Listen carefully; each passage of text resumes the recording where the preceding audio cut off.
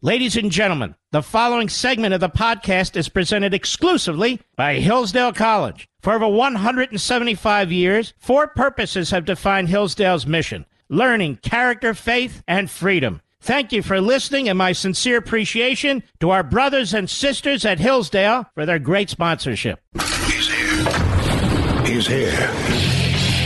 Now, broadcasting from the underground command post, deep in the bowels of a hidden bunker, somewhere under the brick and steel of a nondescript building, we've once again made contact with our leader, Mark Levin.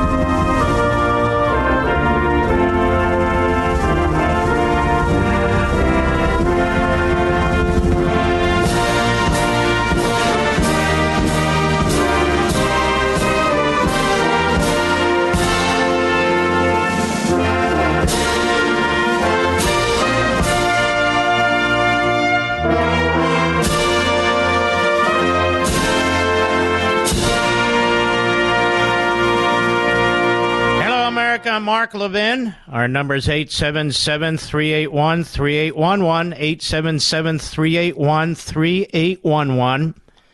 It's Friday. Some people kick back. They come up with gimmicks. Our foot's on the gas pedal, baby. We plow right into the weekend. That's what we do. Well, folks, the suburbs. We spent a lot of time over the years talking about the suburbs. Would the suburbs be destroyed with the central planners? By expanding the development, expanding the reach, expanding the politics and the economics of our cities, run very, very poorly, of course, to the suburbs. The inner suburbs and then the outer suburbs.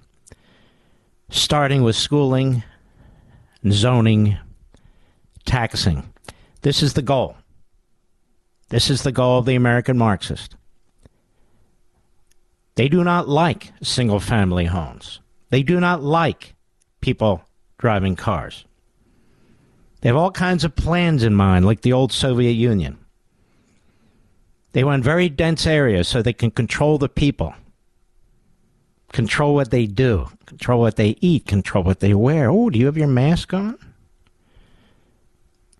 With their video cameras and their social credit scores and all the rest. We're only about 20 years behind some of these more autocratic regimes. Because these ideas that the American Marxist comes up with, they're not new. They're just marketed differently to the American public. And what else is not new is they have basically a monopolistic media that mouths what they want and supports what they want. So even in this radical website, Slate, truly radical, Henry Grabar writes, "Can you force the suburbs to build apartments? Massachusetts is trying." Now, you know, as somebody who studies history a lot, it really is a sickening irony that so many of these ideas come out of the original colonies, and so many more come out of Massachusetts and Boston, which was the center, the beginning of the revolution. Even if some towns have to go kicking and screaming, they write, build up or pay up. That's the message Massachusetts is sending to 175 cities and suburbs in the Boston area as a bill passed last year to boost housing production begins to take effect. Almost every jurisdiction in eastern Massachusetts, from the New Hampshire border to Worcester to the Cape Cod Canal, will have to do its part zoning for 344,000 new units of as-of-right multifamily housing. or lose access to some state grant programs. That means allowing apartments in many Tony subdivisions currently reserved for single-family homes. For perspective, all of Massachusetts currently builds just 15,000 new units a year, a huge drop-off from the 20th century. And one reason the Boston area has some of the highest rents and home prices in the country. Well, who cares? It's the way it goes.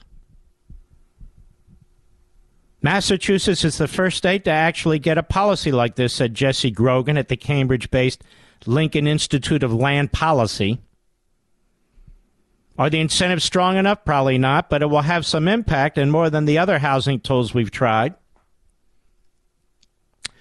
The great central planners see, ladies and gentlemen. In some ways, Massachusetts is thriving. Employment is high. Incomes are among the highest in the nation. In spite of that, population declined between 2020 and 2021, trend that reflects the state's crushing housing shortage. No, it reflects the state's radicalism, massive tax increases, and regulations. As in California and Oregon, policymakers in Massachusetts have realized that splintered metropolitan governments are structurally incapable of effectively addressing the issue. Few towns want to change, and nobody wants to go first. And so what do you do about it? You centralize decision-making and give control to people who don't live in the communities. So far, West Coast states have had more success breaking down apartment bans than East Coast peers like Maryland and Connecticut. Notice these are all blue states. But the East is catching up. Pro-housing reforms, everything's a reform when you're a Marxist, suddenly seem viable in Albany. Some are modeled after Massachusetts, where, unlike most Republicans, Governor Charlie Baker, utter disaster, has not let contempt for the poor outweigh pro-growth instinct. Contempt for the poor? My God, the vast amount of redistribution of wealth. What is that for? The poor. Baker thinks the Bay State's crimped housing production is at the root of its affordability crisis. It's an equity problem, an economic development problem. It's a community development problem, he told reporters last spring. It makes huge differences with respect to where people can actually afford to live here in the Commonwealth, whether or not they can stay, and where they may make decisions about where to start a family. Liberal housing experts agree and add that it's an environmental problem. Building restrictions in central areas force families to relocate into car-dependent sprawl. What did I tell you? And I've also said on the airwaves here, probably over the last 20 years, it's only a matter of time when they limit how big your house can be and how many cars you can have and how far you can drive. It's only a matter of time till they ration fuel to force you into public transportation in more dense areas. And yet, we learned even from the pandemic that density can be a very bad thing. A very bad thing.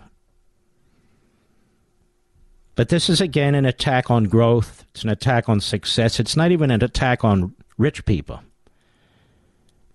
There are many suburban areas that aren't filled with rich people. They're filled with people who pay their own way, pay for themselves, who've worked hard, who've left dangerous neighborhoods, poor neighborhoods, wherever they may be, and they wanted their own home. They wanted a plot of land. They wanted private property. And you see, this is a war on private property, folks. I say it over and over again.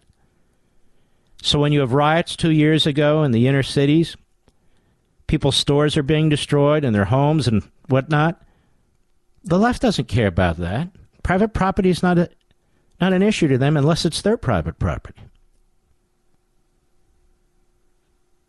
Baker's 2021 economic development bill included zoning and permitting reform. Now, this is a Republican.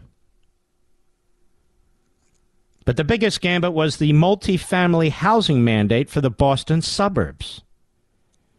As Michael Keneally, Massachusetts Secretary of Housing and Economic Development, said in a webinar this month, quote, "Our housing strategy could be simply summarized as more types of housing everywhere. The mandate applies to places served by or adjacent to stations of the Massachusetts Bay Transportation Authority." Oh, really? I think we figured this out. The state agency that operates the buses and trains that fan out of Boston. The so-called MBTA communities include fishing towns, post-industrial cities, and rural outposts. But the highest burden falls on Boston's bedroom communities, such as Quincy and Newton, whose excellent transit infrastructure is compromised by complicated and exclusionary zoning rules. See, now it's exclusionary. If you want to have a suburb, the existence of a suburb, the fact of a suburb, is racist. In and of itself. In and of itself. If you want a single-family home, that's racist in and of itself. It's unequal. Folks, I haven't been kidding about any of this. And it's not just housing. The whole purpose of the book, American Marxism, is to explain what's taking place in this society, the mindset, the policies, the agenda, how they're changing laws and imposing their will against the rest of us. Take Newton, where the median home sells for $1.4 million. Well, what's the right price? $600,000, $800,000, $1.2 million? What's the right price? It's a large suburb of 88,000 souls, 7 miles from Boston Common. It has 10 stations of light rail and commuter rail. But the residency density around those stops, according to the Massachusetts Housing Partnership Transit-Oriented Development Explorer, never exceeds 5 units on an acre. Now, you've had suburbs that have not won a lot of density over half century, and so they'll say, like, you can only develop that land. Maybe it was farmland or land near a park or historic areas. 1 house per 2 acres, 4 acres, 5 acres. It's done all the time. But that's the problem. They don't like it. The median across all MBTA stations is 6.2 homes per acre. The state now requires MBTA communities include at least one district with 15 homes per acre. 15 homes per acre. You know what that is? It's an apartment building. Or a very small townhouse community. That corresponds to a relatively dense but recognizably suburban fabric, such as townhomes or duplexes around shared yards, writes the author.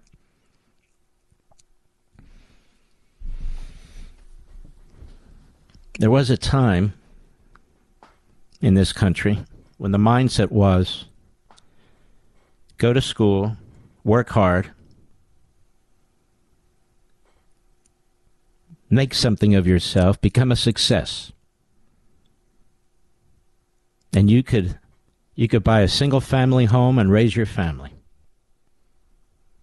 That was the American dream. Now the American dream is said to be a nightmare by the central planners, by the politicians. Where do they get off deciding what kind of a home somebody can live on? Where do they get off trying to take aim at the suburbs or rural areas? Where do they get off using public transit, which you and I are forced to pay for, as a hook to change communities? Under compliance with the new law, Newton would realistically need more than one district, since the state is requiring it to create by right zoning capacity for 8,330 apartments. So it's a suburb of 88,000 people. And now they're compelling them to create 8,330 apartments. That's overwhelming. That's overwhelming. It's outrageous. And I predict they think they're losing a population now. Just wait. But where did government get this power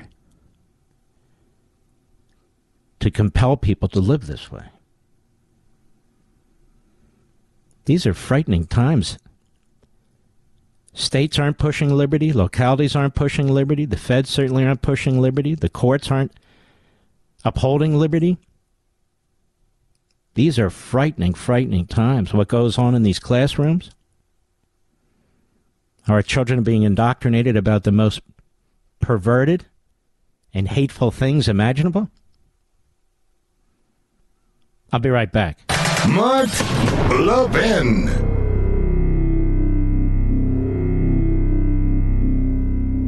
My friends, I know you love freedom and want to defend it, and I know you love the Constitution. Well, so do I. And it's the same with Hillsdale College, the best liberal arts college in America. Hillsdale's mission is pursuing truth and defending liberty.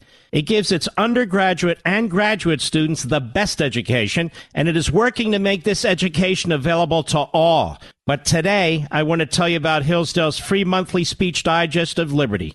It's called Imprimis. Over 6 million households and businesses receive Imprimis for free every month, and you can join them by subscribing at levinforhillsdale.com. There are no strings attached. Generous donors who love freedom make it possible for Hillsdale to send Imprimis to you for free. Imprimis is one of my favorite publications. It's short, smart, useful, and fun. Start receiving your own free copy of this great digest of liberty. Visit levinforhillsdale.com. That's Levin for Hillsdale.com. Levinforhillsdale.com.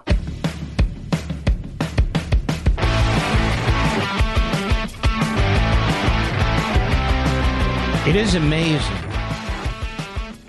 what's considered progress in this country these days. It's amazing how much people will tolerate. It's amazing what people will vote for. I think there's been a war going on now in the suburbs, for the suburbs.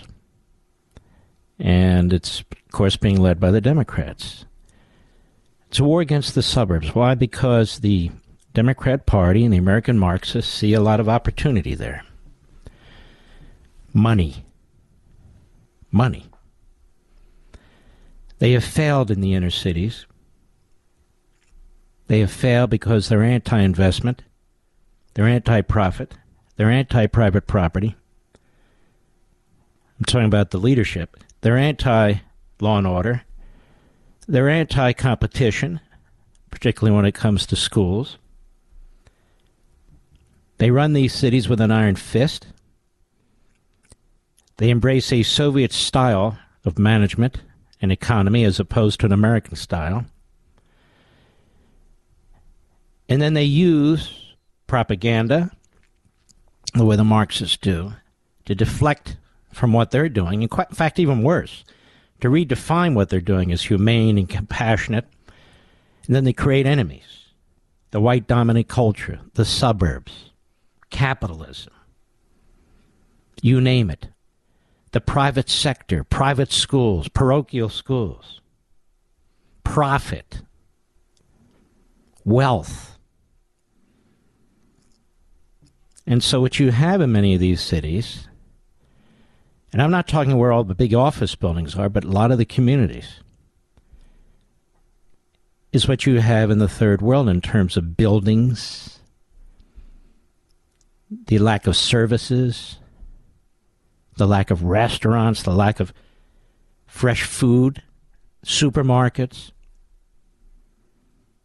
And so the very people who've created these conditions say, okay, we have an idea. We're not going to give up power. We're not going to give up our ideology. We've benefited from this in many respects.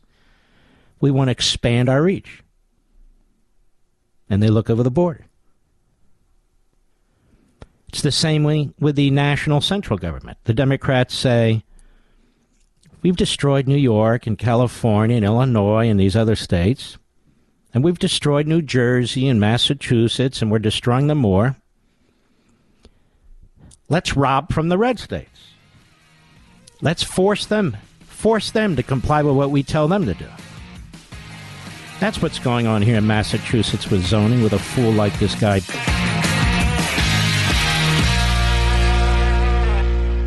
My friends, I know you love freedom and want to defend it, and I know you love the Constitution. Well, so do I. And it's the same with Hillsdale College, the best liberal arts college in America. Hillsdale's mission is pursuing truth and defending liberty.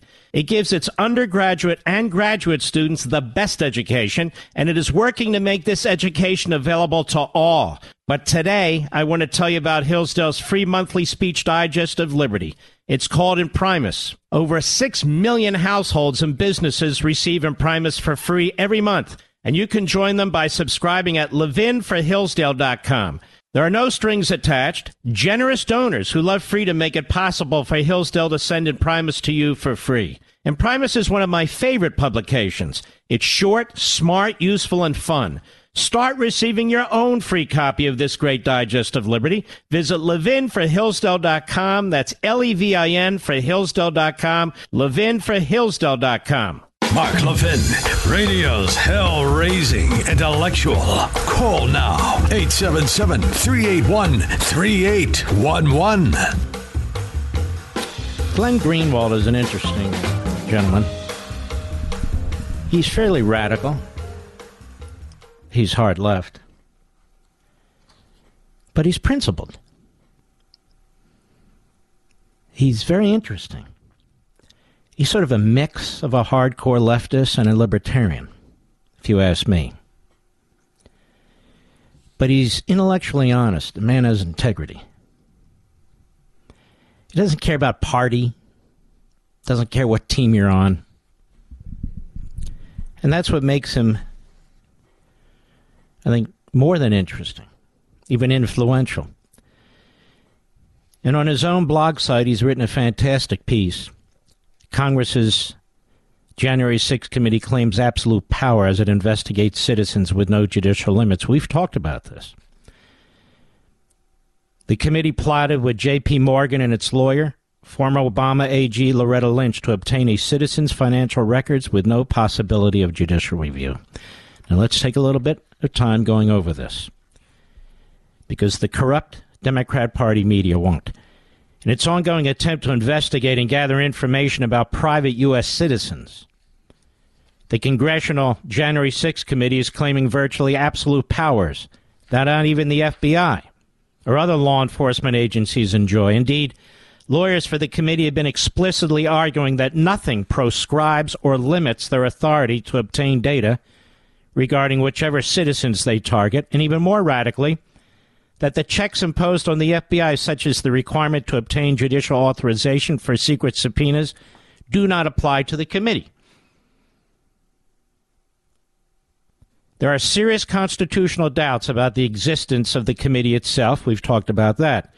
Under the Constitution and McCarthy-era Supreme Court cases interpreting it, the power to investigate crimes lies with the executive branch, supervised by the judiciary, and not with Congress. Congress does not have the power to conduct investigations, but that Congress does have the power to conduct investigations, but that power is limited to two narrow categories. One, when doing so, it is designed to assist in its lawmaking duties, and two, in order to exert oversight over the executive branch. What Congress is barred from doing, as two McCarthy-era Supreme Court cases ruled, is exactly what the January 6th committee is now doing, conducting a separate parallel criminal investigation in order to uncover political crimes committed by private citizens. Such powers are dangerous precisely because Congress's investigative powers are not subject to the same safeguards as the FBI and other law enforcement agencies. And just as was true of the 1950s House Un-American Activities Committee, now again, I told you who the gentleman is and why he's writing this, and yet, interestingly enough, I think I pointed this out last week, did I not, Rich? That prompted those Supreme Court rulings. The January 6th committee is not confining its invasive investigative activities to executive branch officials or even citizens who engaged in violence or other illegality on January 6th, but instead is investigating anyone and everyone who exercised their constitutional rights to express views about and organize protests over their belief that the 2020 presidential election contained fraud.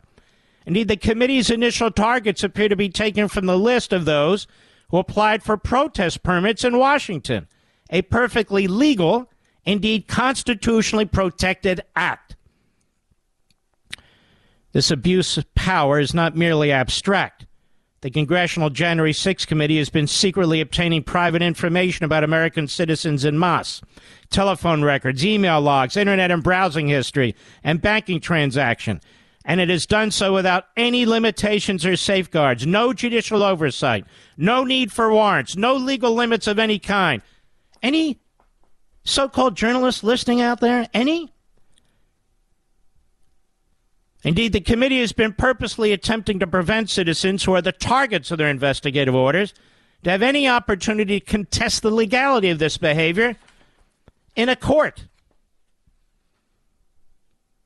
In October, the committee sent dozens, if not hundreds, of subpoenas to telecom companies demanding a wide range of email and other internet records, and without any legal basis, requested that those companies not only turn over those documents, but refrain from notifying their own customers of the request.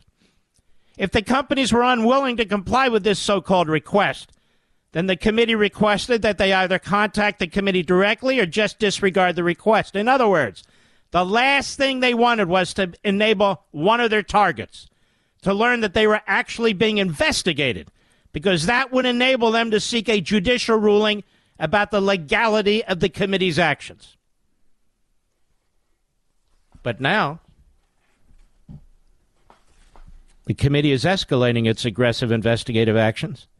They've begun sending subpoenas to private banks, demanding the banking records of private citizens, and doing so such that either the person never finds out or finds out too late to obtain a judicial order about the legality of the committee's behavior. Now, he talks about a case. I want you to listen to this. In one case, they targeted J.P. Morgan with these subpoenas while knowing that the bank is being represented by former Obama Attorney General Loretta Lynch. Lynch, unsurprisingly, then directed her client, that's again J.P. Morgan, not to accommodate any requests from its own customers to ensure that they can seek judicial review. On November 22 last year, a few months back, the January 6th committee served a subpoena on Taylor Budowich. Taylor Budowich, a former spokesman for the Trump campaign who never worked for the United States government, that requested a wide range of documents as well as his deposition testimony. On December 14 last month, Budowich voluntarily complied by handing over a large amount of his personal records, and then on December 22, he flew to Washington, D.C. at his own expense and submitted to questioning. There is no suggestion that Budowich was engaged in any violence or other illegal acts at the Capitol on January 6. Their only interest in this private citizen is his connection to the Trump campaign and his stated view that he believed the 2020 election was marred by fraud. After he furnished the committee with those documents and then testified, Budowich learned from others that the committee was issuing subpoenas directly to the banks used by other individuals for their personal accounts. He thus requested that his lawyer notify his own bank, J.P. Morgan Chase, that he would object to their cooperation with any subpoena without first providing notice to him so that he can have time to seek a legal ruling in court. Now, I want you to think about this. You object to the election. You question the results of the election. You're not even at this event. They have no predicate whatsoever, except that you work with the Trump campaign, or you know Donald Trump, or you're a relative of Donald Trump's, or you're a friend of Donald Trump's, or you work for Donald Trump, or you carried a sign for Donald Trump. They're going after text records, emails, your bank records, and I suppose your tax records. They're not doing that to protect Congress and the Capitol building. They're trying to unload criminal investigations against individuals on any pretext whatsoever. We have never seen this in American history. Nothing like this. Nothing. Typically, citizens learn when law enforcement agencies, he writes, such as the FBI, serve subpoenas to third-party providers such as banks or internet companies. That allows a crucial right to contest the legality of the action in court before the documents are supplied. But when such a subpoena is concealed from the person, it prevents them from obtaining judicial review. In general, citizens learn of FBI subpoenas, and the FBI, with rare exceptions, has the power to impose a gag order or otherwise prevent the person from learning about it, only if they first persuade a court that such an extreme measure is warranted, by arguing, for instance, that terrorist suspect will flee or whatever. That safeguard ensures that in most cases a citizen has the right to seek judicial protection, and I would argue judicial review, from an illegal act by an investigative body. But the January 6th committee recognizes no right of any kind and no limits on its power. Listen to this. On November 23, the day after it served a subpoena on Budowich himself, it served a subpoena on Budowich's bank, J.P. Morgan. The original date for the bank to produce the records was December 7th. But J.P. Morgan, advised by Loretta Lynch as its legal counsel, bizarrely requested that the deadline be extended until December 24th, the day before Christmas, knowing full well that courts would be closed that day and the next day. It was only on December 21, when Buttigieg was in Washington for his testimony before the committee, did J.P. Morgan send him notice at his home that it had received a subpoena and intended to produce the requested documents on December 24, just 3 days later. As J.P. Morgan and Lynch knew would happen, Buttigieg did not see the letter until he arrived home on the evening of December 22nd. Less than 48 hours before the bank told him they were going to give up all of his financial records to the committee. Upon discovering the committee had subpoenaed his bank, Buttigieg's lawyers immediately advised J.P. Morgan they had legal objections to the subpoena and requested that given it was about to be Christmas Eve, the courts would be closed. The courts would be closed. The bank seek an extension from the committee to enable Buttigieg to seek a judicial ruling. But the bank, advised by Loretta Lynch, refused and told him they intended to turn the documents over on Christmas, regardless of whether that gave him time to request judicial intervention. The bank even refused to provide a copy of the subpoena they received from the committee for his records, which Buttigieg to this very day has not seen. Buttigieg's lawyers did everything possible to seek judicial intervention before J.P. Morgan gave all his financial records to the committee, but the timing agreed to by the committee, by Loretta Lynch, and by his bank, documents produced on Christmas Eve with notice to him arriving just a couple days before when he was testifying in Washington, made it impossible by design to get judicial review. As a result, J.P. Morgan gave all of his banking records to the committee without even seeking an extension. Buttigieg was therefore left with no alternative but to file an after-the-fact lawsuits against House Speaker Pelosi and the committee members seeking an emergency injunction against the committee's use of his banking records. In response, both the committee and J.P. Morgan argued the entire question was now moot. Why? Because they already handed over the records. In other words, lawyers for the committee and Loretta Lynch created a plot whereby J.P. Morgan would notify Buttigieg of its intent to hand over the documents right before Christmas, so as to purposely deny him time to seek a court ruling, and then use that fact that he was too late in filing as a ground for arguing that the court should shut its doors to him and refuse to even give him a hearing. The court agreed that Buttigieg's request for an emergency injunction was moot, given that the bank already supplied the documents, but agreed to rule on the merits of the arguments about whether the subpoena was legal. The parties' briefs on this question were submitted to an Obama-appointed federal judge, James Boasberg. The oral argument on Buttigieg's request to enjoin the use of his bank records by the committee was held earlier on Thursday, and Judge Boasberg quickly rejected Buttigieg's objections to the subpoena. It will now be appealed to the Court of Appeals. But the issues presented by the committee's arguments are chilling. The committee's lawyers essentially repeated the same argument they advanced in their legal brief, namely that none of the legal safeguards imposed on the FBI and other law enforcement agencies to guard against abuse of power apply to this congressional committee, which therefore enjoys virtually absolute power to do what it wants. What do you think of that, fellas? That's what's taking place with Liz Cheney, Adam Kinzinger, Adam Schiff, Eric Swalwell, Jamie Raskin, Benny Hill Thompson. That's what's going on in this committee. This is an abuse of power. This is unconstitutional and it's illegal. But Washington, D.C. is not populated by Obama judges and Biden judges. And we have a Supreme Court that's weak and feckless. And by the way, the same argument in one of those constitutional cases that went to the Supreme Court of Pennsylvania challenging what took place in Pennsylvania, challenging the changing of the voting rules before the election. The Supreme Court of that state also ruled the matter was moot, using the same the same Houdini tricks as did this committee, creating the scenario and then ruling that as a result of the scenario, the matter was moot. You should have raised that before, the court said. But the plaintiff said, you wouldn't allow us. Okay. So you couldn't raise it? No, you wouldn't allow us. Okay. So you didn't raise it? No, that's right. Okay. You should have. Case closed. Think about that. I'll be right back. Mark Levin.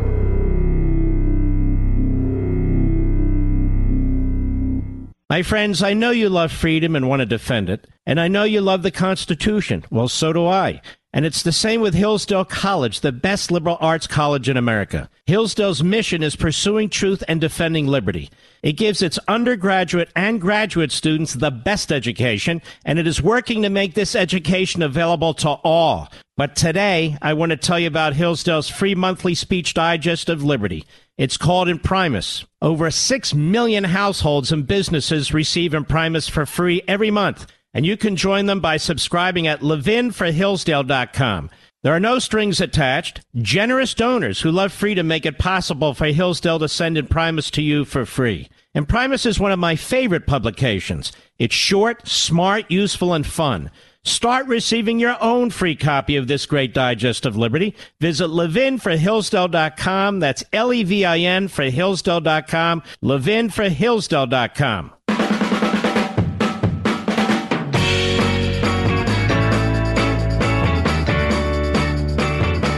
Sickening, isn't it, folks? Sickening and evil. Sickening and evil. And if I didn't refer to and read from what Greenwald has written, you wouldn't know about any of this. And they're counting on this. They're counting on it. Sickening. It's like the people in jail in Washington, D.C. What's happening to them? If a media can't report on things like this, can't even acknowledge some of these things that are taking place, then what good is the media? Excuse me. What good are the media? No good. No good. And when we return, over at the Federalist, this same committee, this Pelosi-Stalinist committee, with these thugs and goons on this committee, and the thugs and goons who regurgitate what this committee leaks. Tristan Justice, only 10% of the January 6th committee subpoenas relate to the Capitol riot. This sort of underscores Greenwald's point. Only 10% of the subpoenas relate to the Capitol Hill riot. And now one of the people they want to talk to is Ivanka Trump. They want her to testify under oath about a meeting or meetings she was in with her father. He's here. Now, broadcasting from the underground command post, deep in the bowels of a hidden bunker, somewhere under the brick and steel of a nondescript building, we've once again made contact with our leader, Mark Levin. Hello, America. Mark Levin here. Our number, 877-381-3811, 877-381-3811. Folks, don't forget, this Sunday, a truly fantastic Life, Liberty, and Levin, 8 p.m. Eastern Time. I'll be interviewing the entire hour Peter Schweizer about his book, Red-Handed. You're not going to want to miss this. People are going to be talking about this, not because of me, but because of him. The things that he has uncovered, his team. This is what real journalists used to do. But we're not dealing with real journalists anymore, are we? Dealing with propagandists and hacks.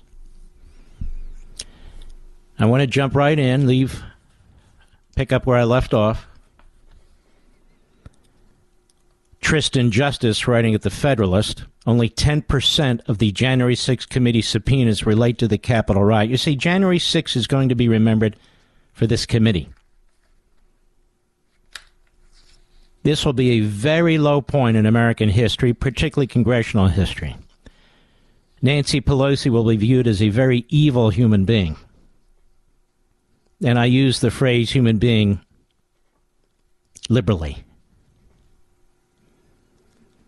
Only 10% of the subpoenas relate to the Capitol Hill riot. I should say he, not she. I apologize, Tristan.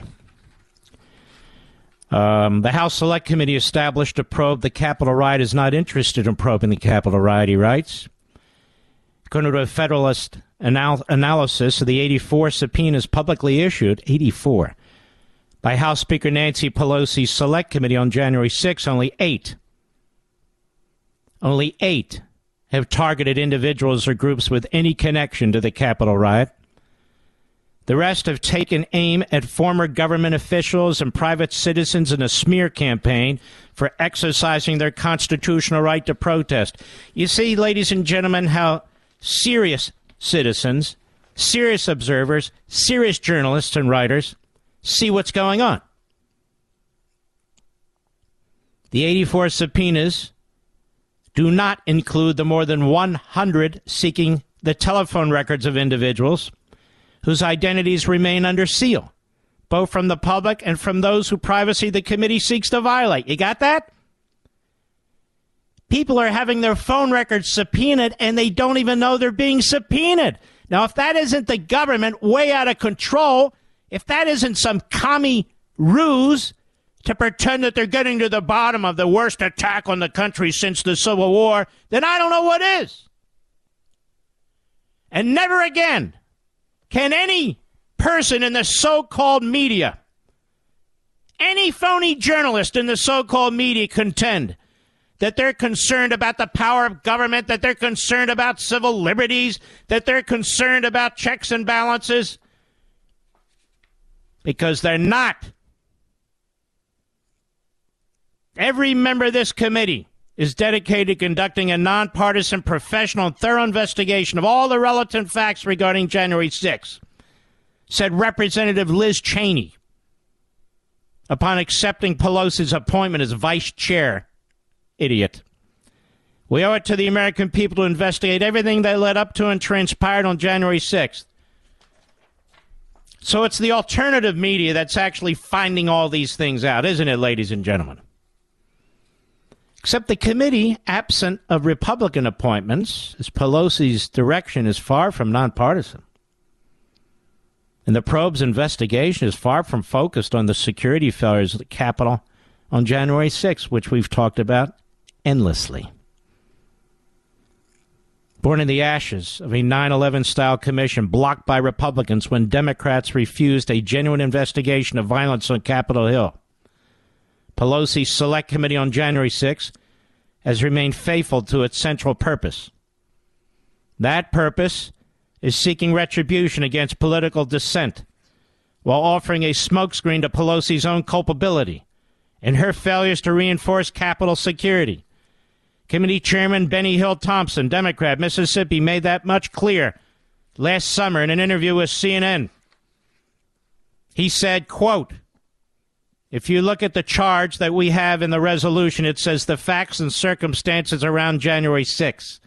I don't see the Speaker being part and parcel to that." According to Thompson, Pelosi's apparent refusal to approve activation of the National Guard not once but 6 times, according to testimony from former Capitol Police Chief Stephen Sund, fails to fall under the umbrella of facts and circumstances around January 6th, quote unquote. People are onto this now, folks. They're onto it. Meanwhile, federal agencies run by Democrats have colluded with Pelosi's deputies in the House to block a genuine investigation of the security failures of the Capitol by Republican lawmakers kicked from the Speaker's Select Panel. Earlier this month, House Republicans penned a letter to Pelosi outlining at least 4 times last year the Speaker's deputies denied to provide records shedding light on the security decisions of January 6th. This is irony, in fact, at the same time House Democrats are holding witnesses in criminal contempt of Congress for raising genuine issues of legal privilege, wrote Illinois Representative Rodney Davis, a Republican. You continue to obstruct Republican access to House records relating to the security preparedness of the Capitol complex. So understand, private citizens who never even worked in the government are having their records secretly secured by this committee without any opportunity for judicial review. Republicans who seek the records of their own body, the House, are being denied those records because they will reveal that Nancy Pelosi was derelict in her duties and failed to protect the Capitol building. In October, the FBI also stonewalled Republican lawmakers who requested the same briefing given to members of the Select Committee.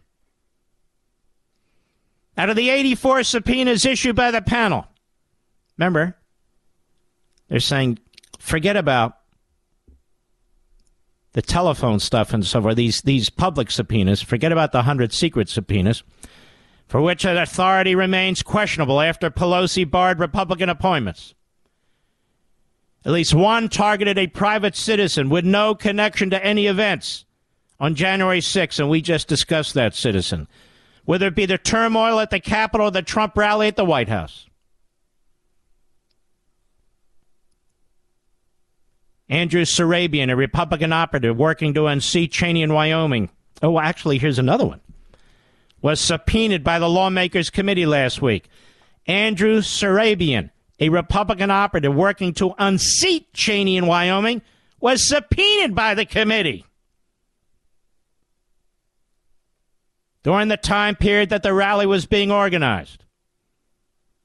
Mr. Surabian was overseeing a super PAC in support of Republican Senate candidates in Georgia. Surabian attorney Daniel Bean said in a statement, Mr. Surabian is a close friend of Donald Trump Jr. and is running a super PAC that opposes the reelection of one of the members of the committee. That would be Cheney. Accordingly, we believe this is nothing more than harassment of the committee's political opponents and is un-American to the core.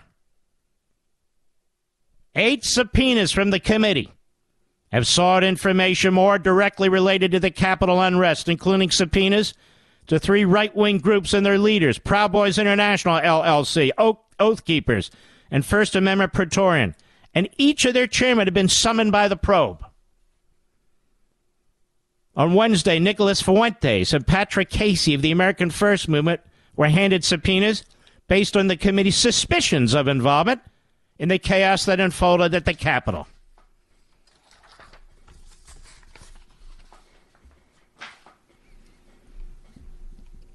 You believe this, ladies and gentlemen?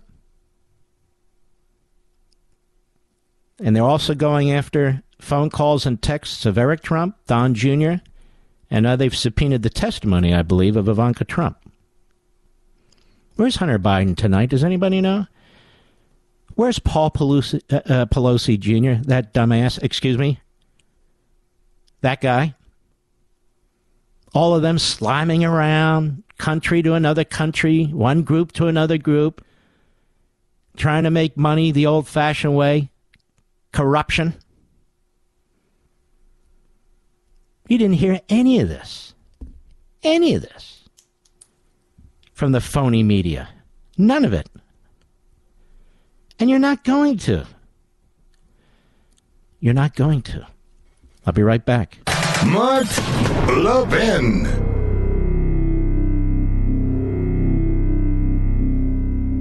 Over 2,000 of you, my listeners, made the switch from overpriced wireless carriers to Pure Talk over the past few months. We want the rest of you to join us and to see what we're talking about. If you're with AT&T and Verizon or T-Mobile, your family could save over $800 a year just by switching to Pure Talk. You get great coverage, you can keep your phone and your number, and you'll save a fortune. Pure Talk is the top-rated wireless company by Consumer Affairs, with the absolute best consumer service team based right here in America. Does that sound good? Well, it gets better. Right now, get unlimited talk, text, and 6 gigs of data just $30 a month. And if you go over on data, they don't charge you for it. They don't care.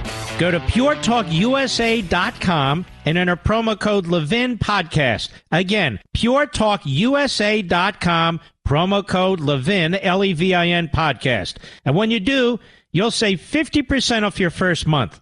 That's puretalkusa.com, promo code Levin Podcast. Pure Talk USA, simply smarter wireless.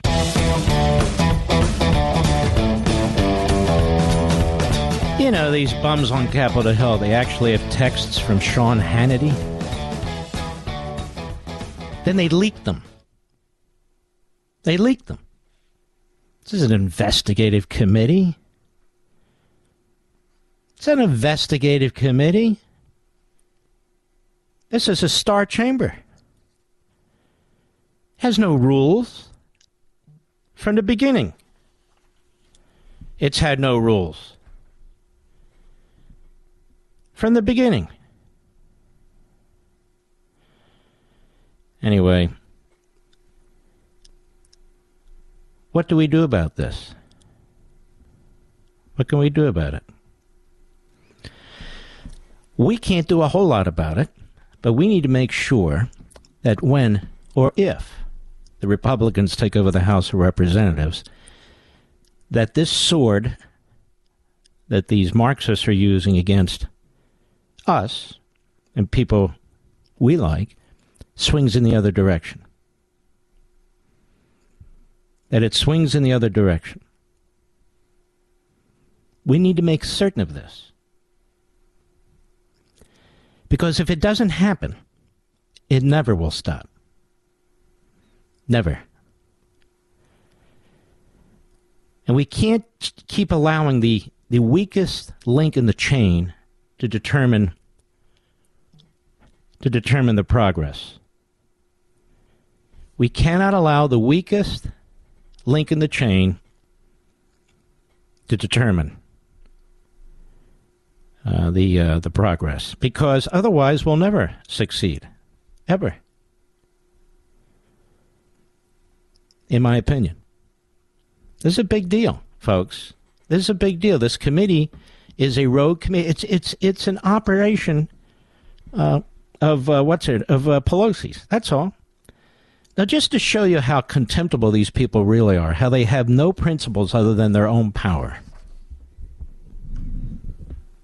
Hat tip to the Daily Caller on this one.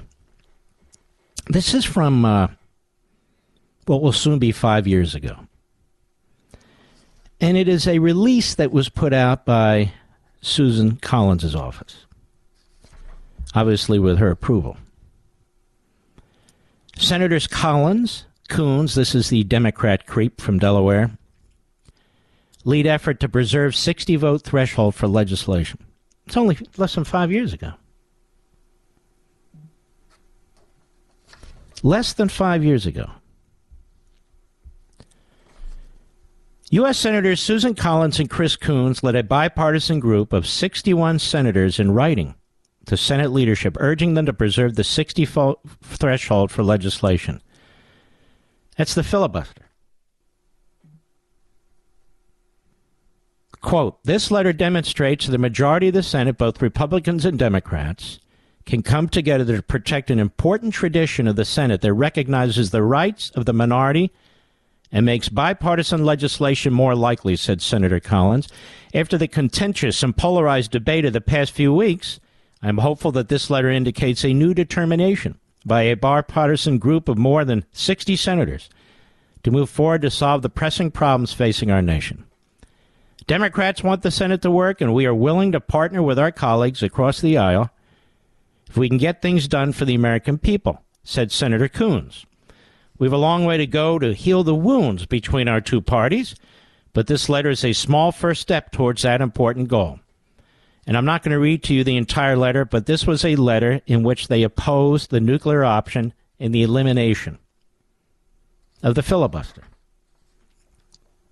And it was sent to Mitch McConnell and Chuck Schumer. Now, let me read to you the list of senators who signed on to this letter over almost 5 years ago. Well, obviously, let's see here.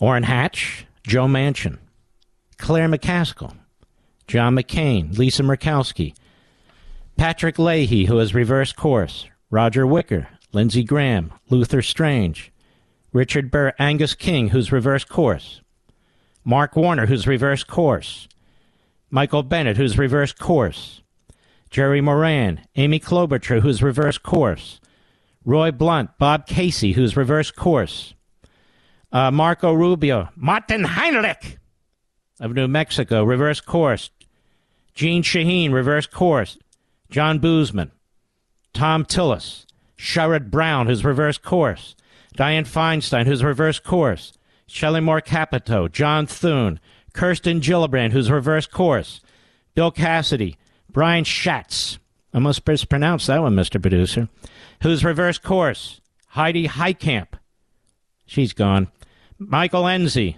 Jeff Flake, and he is, Dean Heller, Chuck Grassley, Cory Booker, who's reversed course, Maria Cantwell, and she's not, who's reversed course, Mazie Hirono, who's reversed course, Rob Portman, Lamar Alexander, John Kennedy, Thad Corcoran, Joe Donnelly, gone, John Tester, reversed course, Ben Sass, Thomas Carper, reversed course, Kamala Harris, reversed course, Todd Young, Pat Roberts, Maggie Hassan, New Hampshire, reversed course, Bill Nelson, gone, Tammy Duckworth, reversed course, Johnny Isaacs, Tim Kaine, reversed course, Jack Reed, reversed course, Ed Markey, reversed course, Mike Lee, Debbie Stabenow, reversed course, Sheldon Whitehouse, reversed course, Bob Menendez, reversed course.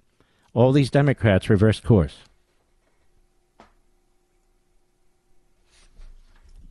They reversed course. How do they explain themselves? Huh? Well, they don't. Because they get away with it. Because they reversed course. And the media will reverse course with them. Because they're going to war. To enshrine their ideology and enshrine their majority.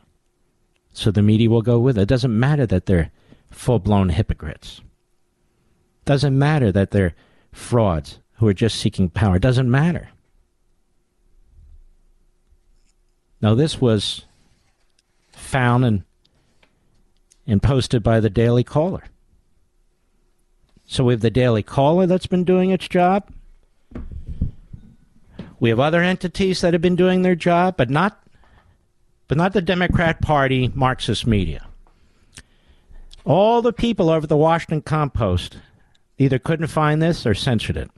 All the people at the New York Slimes either couldn't find this or censored it because they look in all the wrong places, you know. I'll be right back. The Mark Levin Show, the pool feed for the conservative media. Dive in now.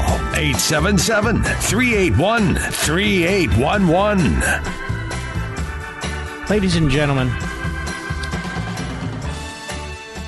I want to thank the new Attorney General of Virginia. He looks like he's not going to take any baloney from these school boards, from these teachers' unions or their superintendents. And by the way, these airwaves, I want to bring something to his attention. This is another father in the Loudoun County School District, right? Correct, Mr. Producer? They said Northern Virginia, but I think it was Loudoun County. And he was at a school board meeting, today's Friday, 2 days ago. You know, rather than describe it, I want you to listen to this. Now, this is my county. My kids went to the schools here. But something has changed drastically in the last... How long would it be now? Last 15, 20 years. Changed drastically. Cut 3, go. I want to know the school's definition of sexual assault, because my daughter was told that she's standing right there that if it's above the clothes, it's not sexual assault. And that's the way the county does the kids here. It's messed up. That's my daughter, and no one wants to do nothing about it. suspend the boy for 1 day for improper touching, and I don't think that's right. So somebody needs to do something.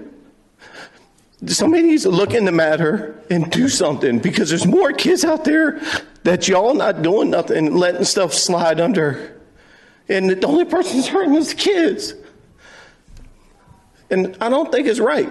Somebody needs to look into the matter and do what y'all need to do, because and I like to have an investigation because I'm pretty sure if it happened to her, it's happened to plenty of children here. So the boy who allegedly molested his daughter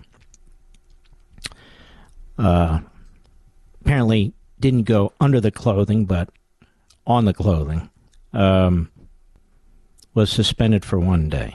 And he can't seem to get a proper response from the school system.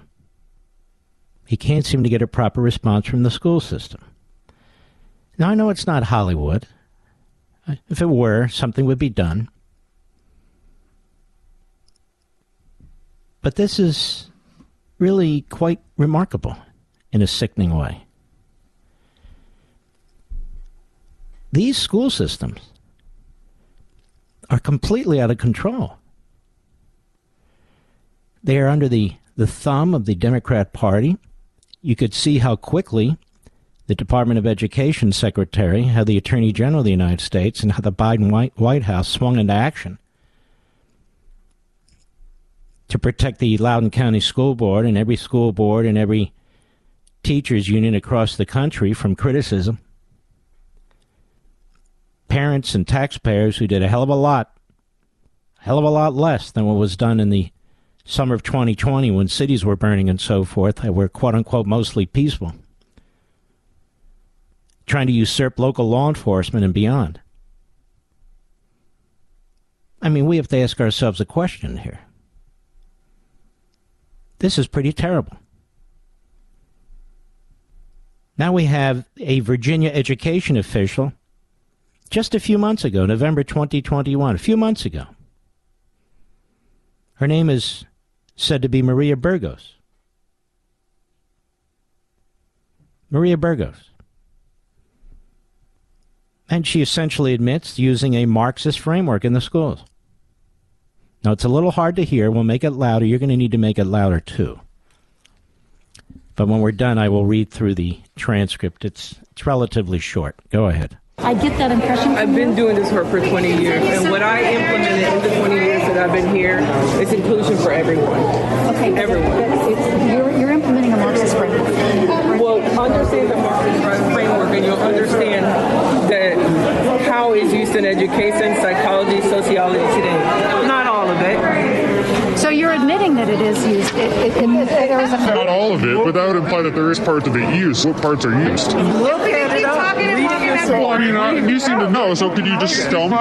You seem to know. Sociology, education. Okay. So this is a Virginia education official. Burgos, I've implemented in the 20 years that I've been here is inclusion for everyone. The woman says, but you're implementing a Marxist framework. Burgos, well, understand a Marxist framework and you'll understand how it's used in education, psychology, sociology today. Not all of it. Woman says, so you're admitting it. You're admitting it is used. Then you hear the gentleman with a great voice say, not all of it, but that would imply that they're used. So what parts are used? Burgos says, look it up. Read it yourself. Sociology, education, and psychology. Now, when I point this out in my book, we have some clown by the name of Kazin, right, Mr. Producer? Excuse me, a tenured professor at one of these colleges around Washington. They all deny this stuff, or they say you don't understand Marx, or, you're just too stupid, Now, this is exactly what's going on. This is exactly what's going on. And remember the media led by Joyless Reed and others, Schmuck Todd? Oh, this isn't actually going on. This is a dog whistle. I think they like that phrase. They all use the same. This is a dog whistle. No, Chuck, just because you're a dog doesn't mean we whistle. They are, and they do everything they say we are and we do. That's the funny part, isn't it? But she's right. She said the truth. She said the truth. Oh, it's Prince William County. I apologize. Not Loudoun. Prince William County. Used to be another Republican county. Like Loudoun used to be Republican County. Now it's a Democrat county. Of course, things are running beautifully. Things are running beautifully. Now, I want you folks to remember something. You're never, ever to criticize an election. Never. Because then you're just undermining the system. Because then there's something wrong with you. Now, I've heard this said everywhere. Even from Republican rhinos. On cable TV, everywhere. Except the results of the election. Except them. Real Clear Politics, David Harsanyi is a very, very good writer. You know, we've pointed out so many examples where the Democrats don't accept the results of an election. Stacey Abrams running all over the country, and now she's running for governor again, who believes that she is the governor. But they celebrate her. Harsanyi points out Joe Biden joined Schumer, of course, numerous other Democrats, to try to preemptively delegitimize the 2022 election. Yes, he did. And he says, for people lamenting the big lie, this is nothing new. Trump's election fraud conspiracy theories have been endlessly documented. He says, sometimes it sounds like he's merely appropriated language from the Democrats, who've been playing this ugly game for years. He said, during Trump's first impeachment, headier times when we were still pretending to care about the fate of Ukraine rather than inviting Vladimir Putin to take a slice, Democrats argued that ousting Trump was a precondition to a fair election.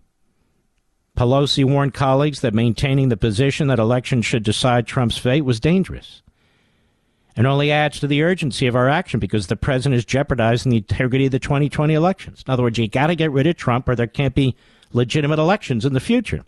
Adam Schiff, one of the leading culprits in the Russia collusion swindle, concurred. He said the president's misconduct cannot be decided at the ballot box, for he cannot be assured that the vote will be fairly won. Never once, incidentally, have any of these people offered a scintilla of evidence demonstrating a single person's vote was changed, altered, or appropriated by Trump or Russians or anyone else. Yet at one point, a healthy majority of Democrats claimed to believe that Putin had altered vote tallies. How many Democrats still believe it? Again, something we've touched on. These days, it's difficult to recount the slew of bizarre Russia hysterics and various other fantastical stories taken up by Democrats and their allies in pursuit of undermining trust in the 2016 election. The 2020 contest, just in case. Remember those insane politicians chaining themselves to mailboxes as if they were holdouts at Masada?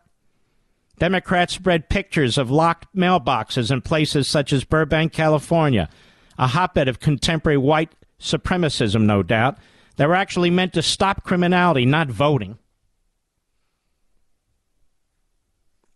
Pelosi called back the House for an emergency session to deal with the quote-unquote crisis. Remember that? Of operational changes, quote-unquote, made slowing the mail and jeopardizing the integrity of the election. These turned out to be routine cost-cutting reforms. I did an entire TV show on this, which Pelosi knew well. It was another effort to corrode trust in the 2020 election and advocate the anarchic COVID-era voting regimes that Democrats now want to normalize in every state. Needless to say, political journalists did not stalk every elected Democrat demanding their solemn attestation to the sanctity of the 2016 presidential election, lest they be expelled from society as apostates of democracy. Far from it. Hillary Clinton claimed that Trump was an illegitimate president on numerous occasions, later advising Biden not to concede under any circumstances in a close race. And when Democrats were gaming out a potential 2020 loss, A scenario that didn't look that different from 2016 with a big popular win for Mr. Biden and a narrow electoral defeat, in other words, a legitimate Trump victory. Leading Democrat Party strategist John Podesta, playing the role of Biden, to refuse to concede the race. Instead, he alleged voter suppression and then persuaded Democratic governors of Trump-won states to send pro-Trump electors to the Electoral College and try to steal the election. That was one of their scenarios. And in another scenario, a Democratic House unilaterally named Biden the president. Good memory by Mr. Harsanyi. But hey, that was then. This is now, man. This is now. I'll be right back. Mark Levin.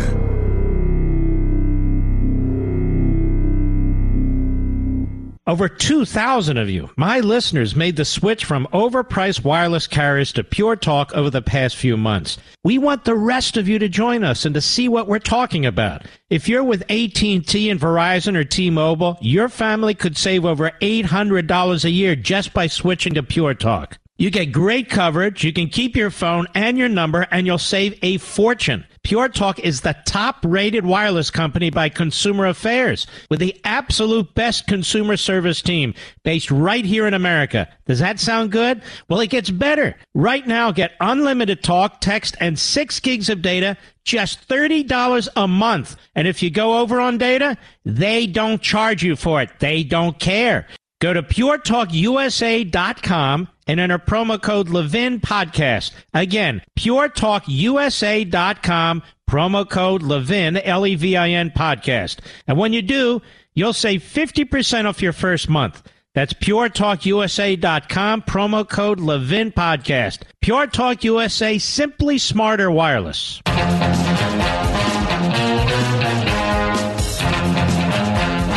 Well, I have to bring you this sad news. 2 New York City police officers were struck in a shooting in Harlem tonight, days after a 16-year-old boy allegedly shot another officer in Brooklyn. A NYPD and NYPD spokesperson confirmed that the officers had been shot near 119 West 135th Street in the NYPD's 32nd precinct. And apparently they're both dead. Apparently they were murdered. Tonight. 2 police officers in New York City. We don't have any details. We have no specifics. I'm going to be monitoring this, what remains of the program, an hour and 10 minutes, give or take. We'll keep an eye on this. But say prayers for their families. This is so completely out of control. So completely out of control what's going on in this country. Guns. It's guns. No, it's people. It's violent rat asses. It's prosecutors who don't prosecute. It's politicians who politicize crime and make crime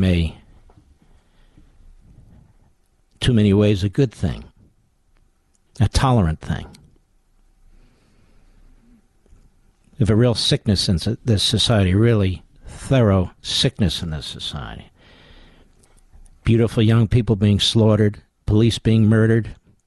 No respect anymore for the civil society or human life or the rule of law. I wonder how that happened. We know how that happened. I'm almost at a loss for words anymore, what goes on in this country. I really am. The classrooms, the pulling down monuments, the trashing our founding documents, the slander of a whole race of people, white people, open borders where, among others, killers and rapists and perverts and drug dealers and MS-13 come across, and the government not only does nothing, it waves them through. Meanwhile, our political class is busy trying to destroy Donald Trump while he's out of office and destroy the Republican Party.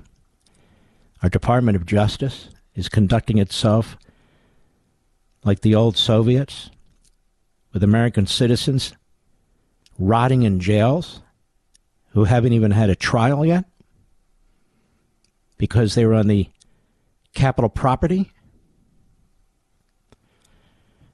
We have all kinds of economic dislocation as a result of these economic socialist priorities being imposed upon us. I'll be right back.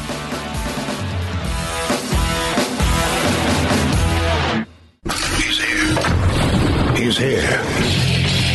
Now, broadcasting from the underground command post, deep in the bowels of a hidden bunker, somewhere under the brick and steel of a nondescript building, we've once again made contact with our leader, Mark Levin.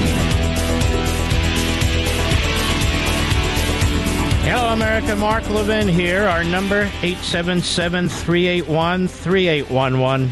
877-381-3811. More on the murder of the two police officers. This is from the New York Post. Two NYPD officers, one a rookie with just over a year on the job, were shot dead while responding to a domestic violence call today in Harlem, multiple police sources said. The gunfire erupted just before 6:30 p.m. inside an apartment. One of the officers was struck in the face by gunfire. The suspect was also fatally shot. The NYPD urged residents in a tweet to avoid the area. Mayor Eric Adams was headed to a Harlem hospital where the officers were rushed after the shooting. The unidentified officers, this is unbelievable, are the fourth and fifth members of the NYPD to be injured by gunfire so far in 2022, but they're dead. They weren't just injured. I mean, these were young officers. One joined in November 2020 and the other in 2018. The shooting comes a day after an NYPD detective was shot during a drug bust on Staten Island. There, Dominic Libretti, the injured detective, suffered a potential career-ending injury when a suspect fired numerous shots at police through a bedroom door. On Tuesday, Officer Kasim Pennant was shot in the leg while struggling with a teenager suspect in the Bronx. He was released. On New Year's Day, Officer Keith Wagenhauser was hit with bullet fragments as he sat in his car outside East Harlem Police Station after a shift. Now imagine, you're sitting in your car outside the police station and you get hit. There seems to be systemic attacks on the cops. That's what I'm seeing. Systemic attack on the cops. This is pretty unbelievable. As I said, we'll be monitoring this. As soon as we get any more information, I will inform you. And while we're on this subject, there was a great piece in Breitbart the other day. The Soros Dozen. Big city prosecutors backed by George Soros. This SOB, this bastard's never yanked before any committee to testify about anything. He's never investigated about anything. As far as I'm concerned, he has blood on his hands. He uses his billions to destroy. Unbelievable. Left-wing billionaire and Democrat donor, writes our buddy Joel Pollack, George Soros has turned his attention in recent years to local races for prosecutors, using his money to elect so-called progressives who push so-called criminal justice reform and support the Black Lives Matter movement. You know, I spent a lot of time yesterday talking about what took place 80 years ago, didn't I, Mr. Producer? The Final Solution, 1942. I went into great detail about it, like I don't think anybody else on radio ever has. And the best Media Matters could do, this Soros Front organization, was to accuse me of comparing the Nazis to Black Lives Matter, completely ignoring the entire context of what I was talking about. That how could you, after the Holocaust, be an anti-Semitic organization, was my point. They didn't write a word about anything I said about what happened 80 years ago. They didn't write a word about the final solution, except in the context of trying to, of course, destroy my character and my name. Because this is a Soros front group. And as most of you know, as a young teenager, he assisted a Nazi. He's since come up with one excuse after another. But that's the sugar daddy behind the American Marxist movement. That's the sugar daddy behind groups like Media Matters. That's why they wrote what they wrote, rather than point out that this is something, this 80th year of the planning of the final solution, that deserved the kind of attention that I gave it. But they're incapable of it, because they're part of this whole crap movement. The rise of these Soros-backed prosecutors has coincided with a massive surge in murder and crime in many Democrat-run cities, including many where these prosecutors have implemented radical policies toward policing and incarceration. And most recently, L.A.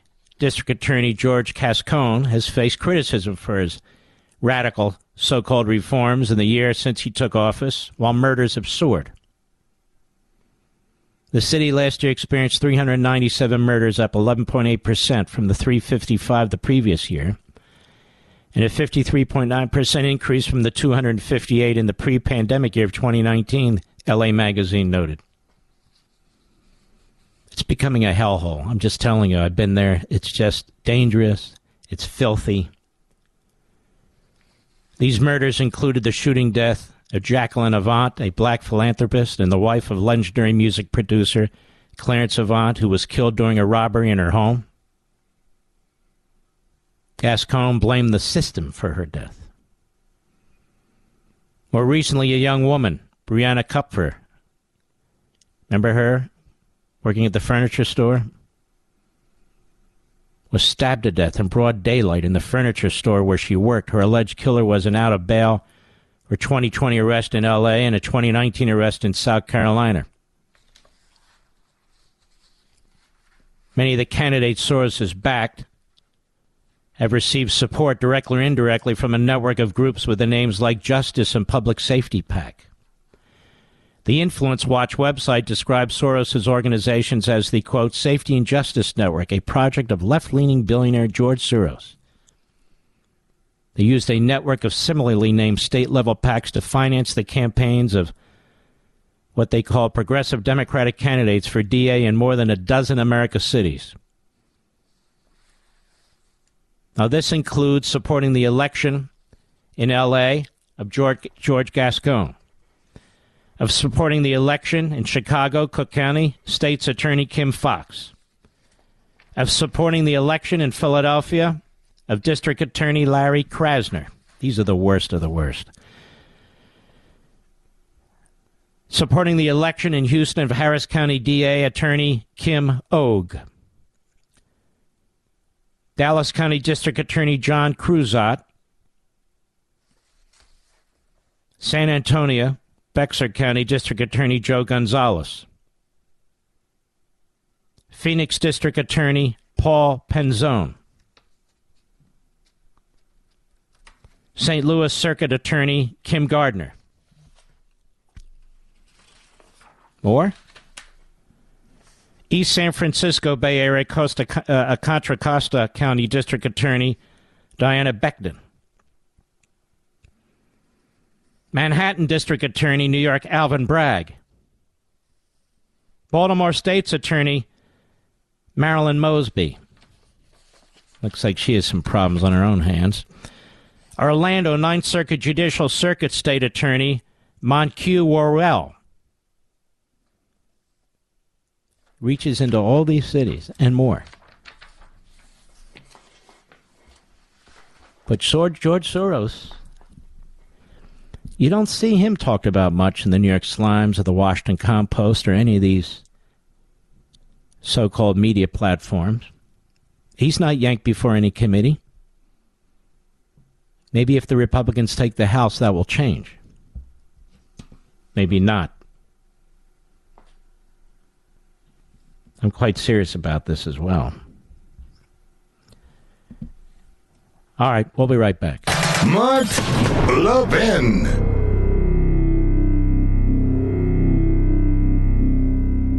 Ladies and gentlemen, I want to ask you a question. Did you know withdrawing your cash from the bank can be very risky? That's right. Banks are now required to spy on us for the government, and they report any behavior they think is suspicious. It's true. And I was shocked when I read The Secret War on Cash from Swiss America. The new war against cash is really a war against the Constitution, against all freedom-loving Americans. So you need to read The War on Cash. Get your free copy by calling 800-630-1492, 800-630-1492, or visit SwissAmerica.com. Now, this war on cash is growing daily and also includes all forms of digital money. Please get and read The Secret War on Cash free to my listeners by calling now, 800-630-1492, 800-630-1492, or visit SwissAmerica.com.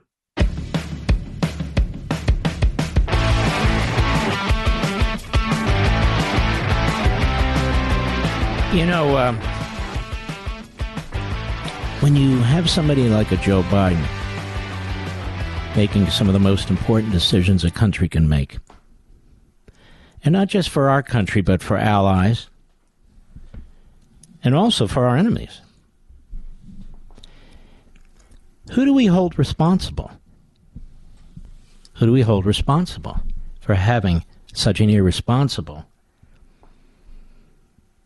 incapable, incompetent person as President of the United States? Now, obviously, the people who voted for him, but I don't mean that.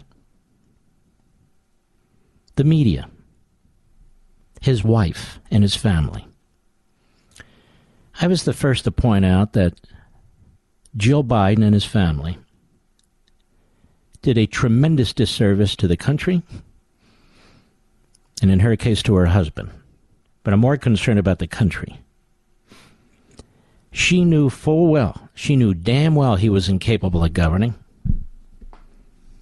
She knew he was on the downslide, and I'm not one of these that mock, so be it.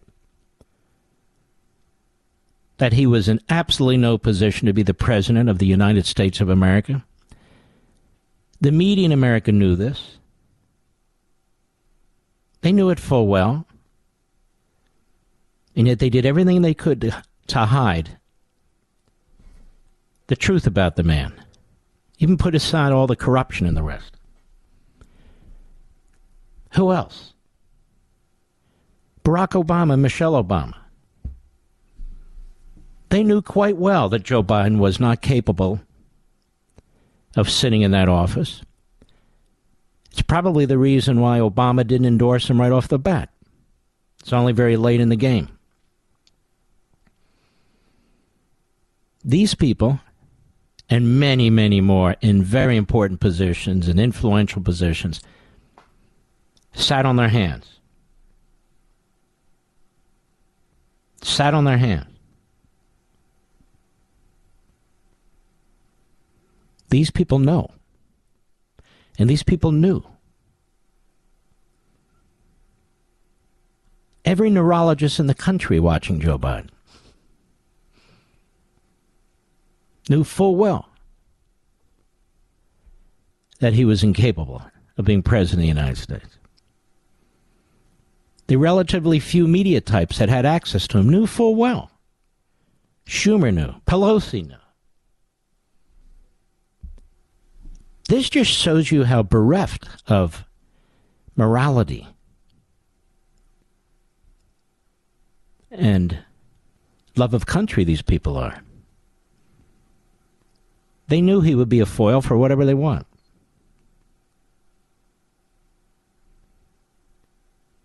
They knew it. They just wanted to get anything they could from the guy. And they also knew Kamala Harris, even on her best day, couldn't serve as president of the United States because she couldn't make it through a campaign because she's so dim-witted. More dim-witted than the guy that is really, quite frankly, neurologically, scientifically, medically dim-witted. And here we are today. We have a man in the Oval Office. President Trump picked it up immediately. We did too. We have the man in the Oval Office who basically suggested that if Putin wants to go into Ukraine, we obviously would throw all kinds of sanctions at him, but it was likely to happen. You can't give a brighter green light to a maniac than that. So he sends his useless Secretary of State and everybody else, his Psaki, the idiot to the idiot. She's out there. Everybody's running around saying he didn't mean what was said. No, actually, they didn't say that either. They said, clearly, Joe Biden has said this, and clearly the Russians know, and clearly, remember we mocked that last night. Clearly, Joe. And so everybody's running around. Even Andrea Mitchell had to notice. Again, the press, even though they're unserious about this, and they're not going to do it for the long haul, they want to defeat any Republican, particularly Trump. But for their own even ridiculous effort to try and salvage some level of a reputation, and they can't. They said things like this. Cut 9, this is Andrea Mitchell on the Morning Schmo today. Go. There's clearly disunity by the allies as to what the sanctions would be if there were an invasion. And as you know, there was damage control immediately from the White House, again from the president, reading from notes and not ad-libbing yesterday. And Blinken has been in damage control mode ever since. And that's that. No critique of the president. No concern. The same guy who's involved in dealing with Communist China, Iran, which is getting nuclear weapons as I speak. Nothing. No big deal. Listen to this one. Jen Psaki on The View today. She's all over the place. Cut 10, go. But here's what's important. And we learned a lot, I will say, from 2014 and the tactics the Russians used in 2014 and since then when they invaded Ukraine. And so what the president was getting at the other night is that they don't just use military and tanks. And we're very prepared for them to do that. And they may. And that could happen tomorrow or a week or several weeks from now. We don't know. We want to be very transparent with the public about what to expect. But we also know they use cyber attacks. We know they send what's called little green men in, which is basically Russian military who aren't in uniform. And we know they also use social media to push propaganda. We announced yesterday a bunch of sanctions for actions they've taken to date. We're working with all of our partners around the world. And the president has been very clear with President Putin that if you invade, there will be severe consequences. And of course, Putin's scared to death. Have you noticed? No, I don't think he is. Do you, folks? No, I don't think he's scared in the least. He's not worried in the least. How can that be? Afghanistan did everything. What happened in Afghanistan revealed everything. That if he's not going to take on the Taliban, he's certainly not going to take on the Russian military in any effective way.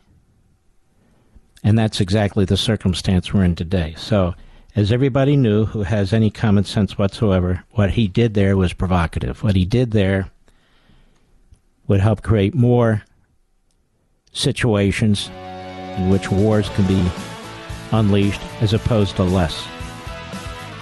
And that's why in the Middle East, the Israelis and the Gulf states are trying to figure out what to do with Iran. That's why Taiwan is scared to death. It's a big problem. I'll be right back. Ladies and gentlemen, I want to ask you a question. Did you know withdrawing your cash from the bank can be very risky? That's right. Banks are now required to spy on us for the government, and they report any behavior they think is suspicious. It's true. And I was shocked when I read The Secret War on Cash from Swiss America. The new war against cash is really a war against the Constitution, against all freedom-loving Americans. So you need to read The War on Cash. Get your free copy by calling 800-630-1492, 800-630-1492, or visit SwissAmerica.com. Now, this war on cash is growing daily and also includes all forms of digital money. Please get and read The Secret War on Cash free to my listeners by calling now, 800-630-1492, 800-630-1492, or visit SwissAmerica.com. Nobody says it better than Mark Levin. I'll go with what Mark Levin said, because nobody could say it better. Call in now at 877-381-3811. There's the man. There's the man. All right, Mr. Producer, let's do what you suggest here. Who do you recommend that I speak to? I don't have the call screen up yet. What the hell's wrong with my call screen now? Why won't it let me in? Yeah, hold on here. Let me try this. We're live and national. My God. I can't figure out how to... hold on now. Nope, that's not working. All right, let me do this first, folks. And then, well, let's do that. Bob from Virginia. Where in Virginia, Mr. Producer? Vienna, Virginia, the great WAB cell. Bob? Hello, Mark. First of all, thank you for taking my call, and thank you for all that you do. You were speaking earlier in the broadcast about the local school systems here, Loudoun County and Fairfax County, and I guess one or two of the others that I might have missed. One of the things that's lost in the discussion of these school districts is the structural issue of their massive size. I mean, look at Fairfax County Public School System, 178,000 students, 200 schools, 25,000 employees, and a $4 billion plus budget. I mean, for parents to take these people on at the local level is almost impossible. Loudoun's not as big, but... No, I don't agree with that in the least. They need to be able to take them on. They can't be discouraged from taking them on. Just need to be better organized. You need to remember that 2/3 of the people who live in these school districts don't even have children going to these schools. So if you're saying it's daunting, I will agree with you. But I'm not going to say it's almost impossible. We've seen some changes already. We really have. But, you know, these changes aren't going to happen overnight. You got to fight for them over a course of decades. Go ahead. No, I'm not discouraged, Mark, but I think that the structural issue needs to be addressed in a way... Well, it does. These unions need to be broken up. You know, when the antitrust laws were first adopted, primarily under Theodore Roosevelt, they excluded unions. Did you know that? Yes, I did. But why should unions be excluded from public sector unions in particular, teacher unions in particular? Why should they be excluded from antitrust laws? They shouldn't be, and I think that's one part of the strategy. If big is bad for business, why isn't big bad for teachers' unions? No, I agree with you. I agree with that. That's one element. But think about it another way. Right now, these very powerful unions, the NGOs that are pushing leftist ideology, the federal bureaucrats in the education department, they can focus their attention on a very small number of decision makers in these public school systems. If you broke these up, if you took Fairfax County Public Schools and you broke it into 20 or 25 smaller divisions, school boards that had 15 to 20,000 students instead of almost 180,000, the ability of the unions and the ability I don't necessarily disagree. I'm not sure that would fit. We have 15,000 school districts, and these unions seem to operate pretty easily among them and between them. 15,000 in this country. But, if you look at what's happening in the D.C. capital But you actually area, think a blue state's going to break up their school districts? well, Virginia's got a Republican governor. I and said now blue states are going to break it. I know, but that's Virginia. But, Loudoun County and Fairfax County are in Virginia, and this is a place to pilot. Sir, there's a national show. I'm saying that in blue states, they're not going to break up the school districts because they don't want to break up the unions. I agree, but let's work where we can. All right. I don't disagree with that either. All right, my friend. Thank you. Mr. Producer, I'm going to have to figure this out. It's not broken. I just don't know what buttons to press here. Let's have another caller, please. Frank on the Mark Levin app, Boston, Massachusetts. Frank, what the hell are you still doing there, bro? Oh, I'm having trouble hearing you, Mr. Levin. How are you, Frank? I am. I'm having little trouble hearing you. Well, I don't know what I'm supposed to do, Mr. Producer. I can yell into the microphone. Yes, how may I help you? Good. Yes, I can. Thank you. I first of all wanted to say it's hard to concentrate after your news about the poor policemen, and I hope God blesses them. It's just terrible. But awful. What I did want to talk to you about was when you talked about the private property in Massachusetts, the rights. It's even worse than you suggested. Because with the Atlantic Ocean going all the way up and down and on the Cape and all, a lot of the old houses, which are the expensive houses, have title rights down to low water. In other words, to as far down as the water goes. And now a lot of the towns are attacking that and saying, no, it has to go up either the high water or even all the way up to the local street. And that's going to absolutely kill property values along the coast in Boston and Massachusetts. What is with these people? It's just incredible to me. Just leave people alone. Leave people alone. They can't do it. They won't leave people alone, will they? No.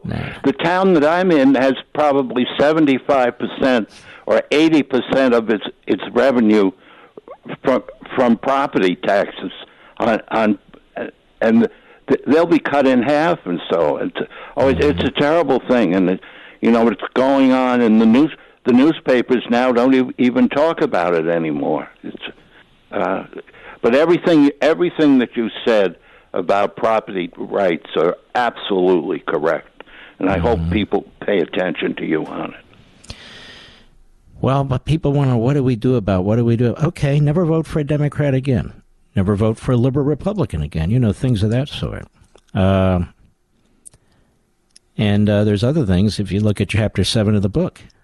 And I'm not hawking the book. I'm just saying if you have the book, and many, many, many, many of you do, almost 1.3 million, take a look at Chapter 7. All right, my friend, you sound like a very, very nice gentleman, by the way. Mr. Producer, whom else should I speak to, please? XM Satellite, Kalamazoo, Michigan, Steve. How are you, Steve? Very good, Mr. Levin. Thank you. Good. Very good, Mr. Levin. Yes, sir. I'm really humbled to be on your program. The last time I was this humbled, I was on Limbaugh's program some years ago, and I really That's a reason to be humble. Yeah. Go right ahead, my friend. I appreciate that. Thank you. If you'd allow me, I'd like to share with you my family Democrat become Republican background, and then my question, if you don't mind. No, go ahead. As long as you don't take the whole show. But go ahead. No, sir. No, sir. My parents were delegates to the 1972 Democrat Miami Convention, and when they came out of there, they said, we're not Democrats. And we started looking, and we found a former Democrat who ran for president in 1980 and became Republican, and we really liked what he said. Ronald Reagan said, I didn't leave the Democratic Party left me. And so we've been Republicans ever since then, and I was just awed at the articles you read the Glenn Greenwald article, and the others. And the question that I have is, do we live in the USA, which the United States of America, or the United Socialist of America? Mm-hmm. No, you're right. Can you believe that this committee's doing this? And the media are all for it, and on and on and on. It's just absolutely unbelievable. I agree with you 100%. All right, my friend. Some wonderful, wonderful callers. I really appreciate you folks. I'll be right back. Mark Levin.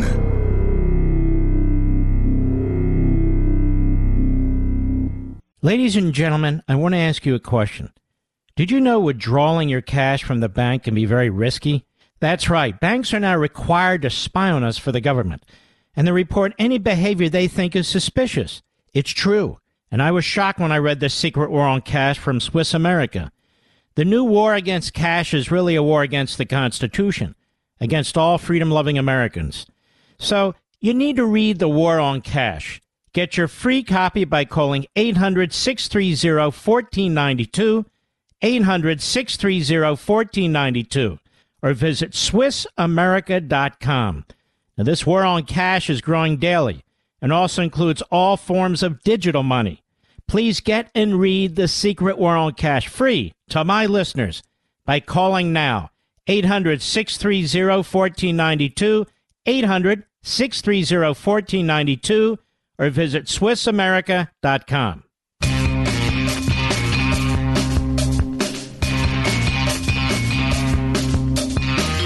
You've heard me talk about this before. Two members of my family use this, Mr. Producer. Did I ever tell you that? They love it. Love it, love it, love it. Genucel.com, GENUCEL.com. Special promo code MARK35. Check it out, folks. All right, great. I lost my entire screen. To whom shall I speak, Mr. Producer? WRPW, Bloomington, Illinois. David, how are you?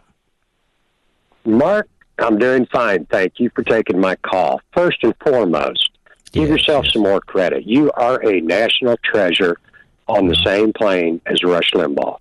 Well, I certainly don't know about that, but you're awfully kind to say what you just said. Thank you. Sir, I've been listening to you for many years. And you give a different perspective, and that is you educate us. Not only on the news, but government. And with that, more people need to look at this new book you have out. Well, thank you.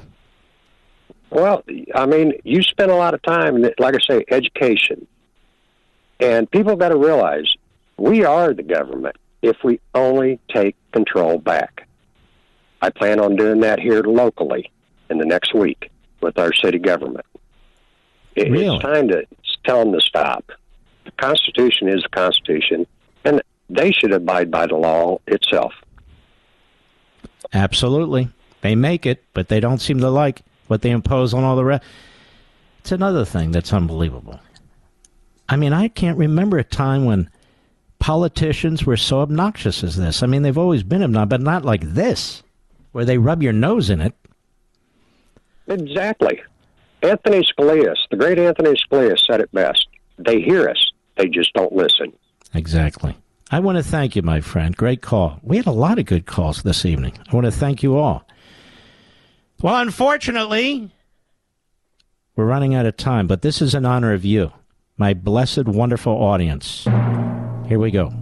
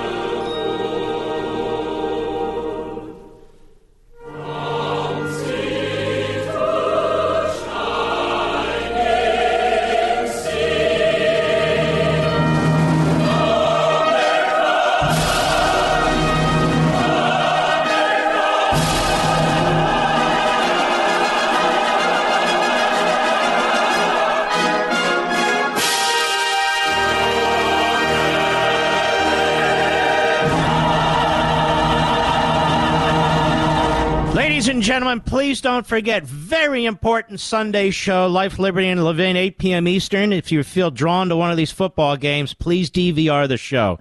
You really aren't going to want to miss it. Me and Peter Schweitzer, red-handed. It's going to be jaw-dropping. It truly is. We salute our armed forces, police officers, and we're deeply sorry about those shootings. Firefighters and emergency personnel, good night, all my little pups. Deeply, deeply miss you. And good night, Dad. Good night, Mom. Good night, Leo. And good night, Joe.